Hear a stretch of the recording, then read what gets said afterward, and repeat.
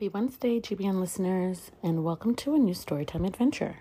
Today's storybook is called Library Lion by Michelle Knudsen and Kevin Hawkes.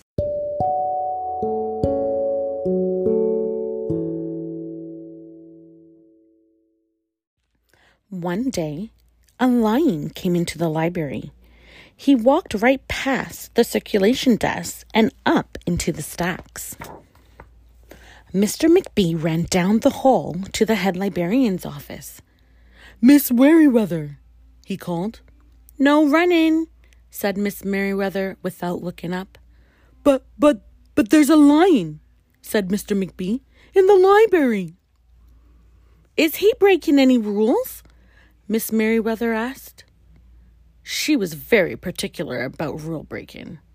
Well, no," said Mr. McBee. "Not really." "Then leave him be." The lion wandered all around the library. He sniffed the card catalog. He rubbed his head against the new book collection. Then he padded over to the story corner and went to sleep. No one was sure what to do. There weren't any rules about lions in the library. Soon it was time for story hour. There weren't any rules about lions at story hour either. The story lady seemed a little nervous, but she read out the first book's title in a good, clear voice. The lion looked up. The story lady kept reading. The lion stayed for the next story, and the story after that. He waited for another story, but the children began to walk away. "Story hour is over," a little girl told him. "It's time to go." The lion looked at the children. He looked at the story lady. He looked at the closed books. Then he roared very loudly. Roar.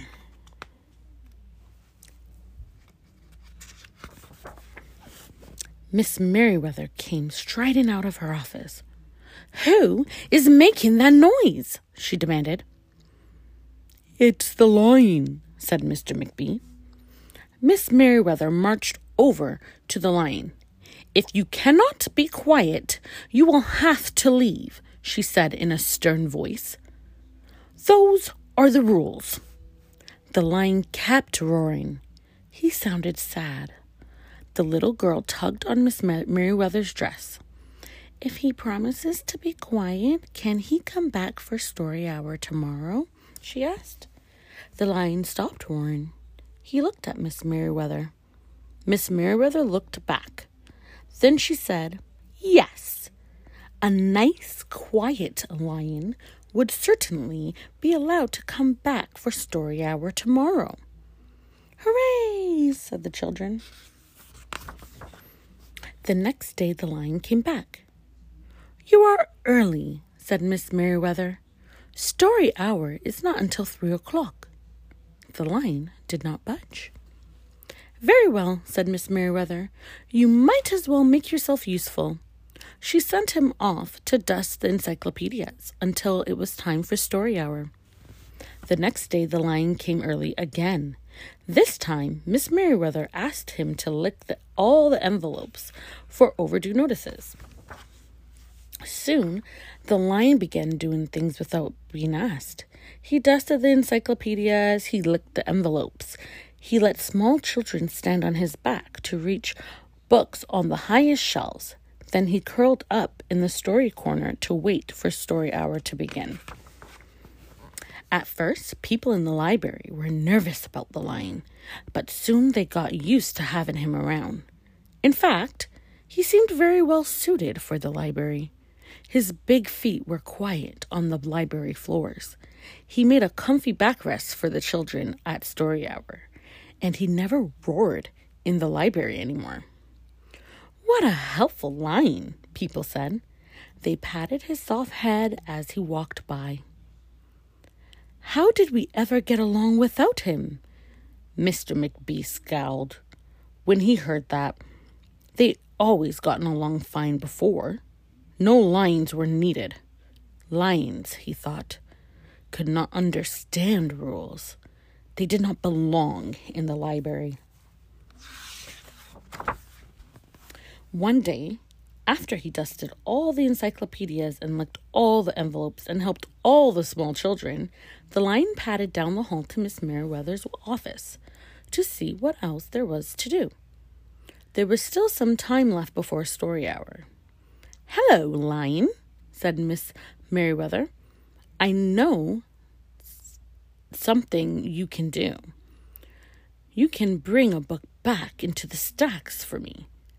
Let me just get it down from the shelf." Miss Merriweather stepped up onto the step stool. The book was just out of reach.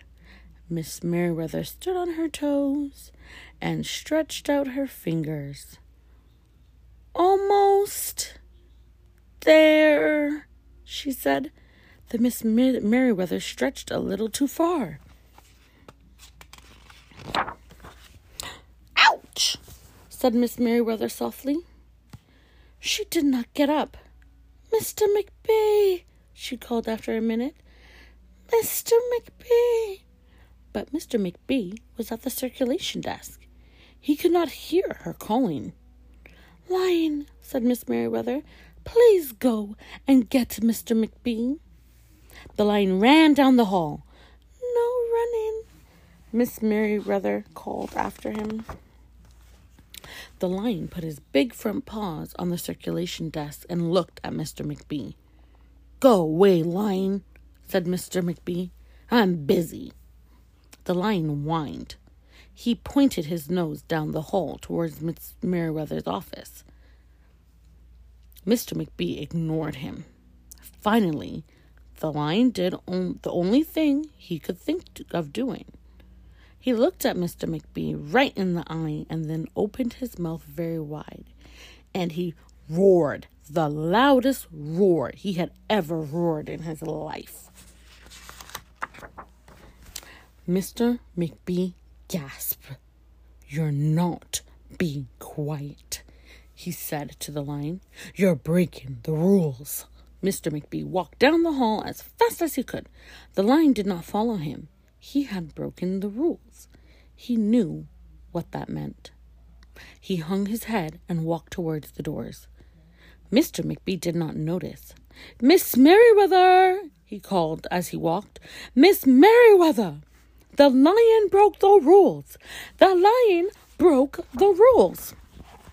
He burst into Miss Merriweather's office. She was not in her chair. "Miss Merriweather?" he asked. "Sometimes," said Miss Merriweather from the floor behind her desk, "there is a good reason to break rules, even in the library. Now, please go call the doctor. I think I broke my arm." Mr. McBee ran to call the doctor.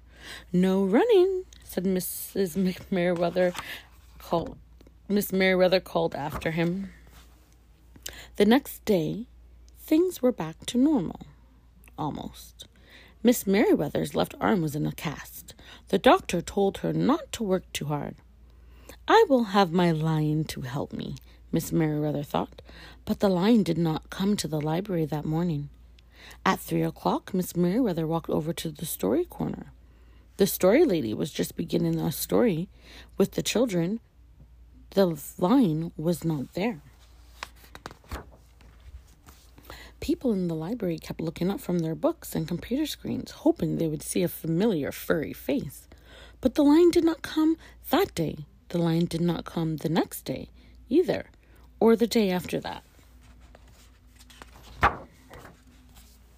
One evening, Mr. McBee stopped by Miss Merriweather's office on his way out. "Can I do anything for you before I go, Miss Merriweather?"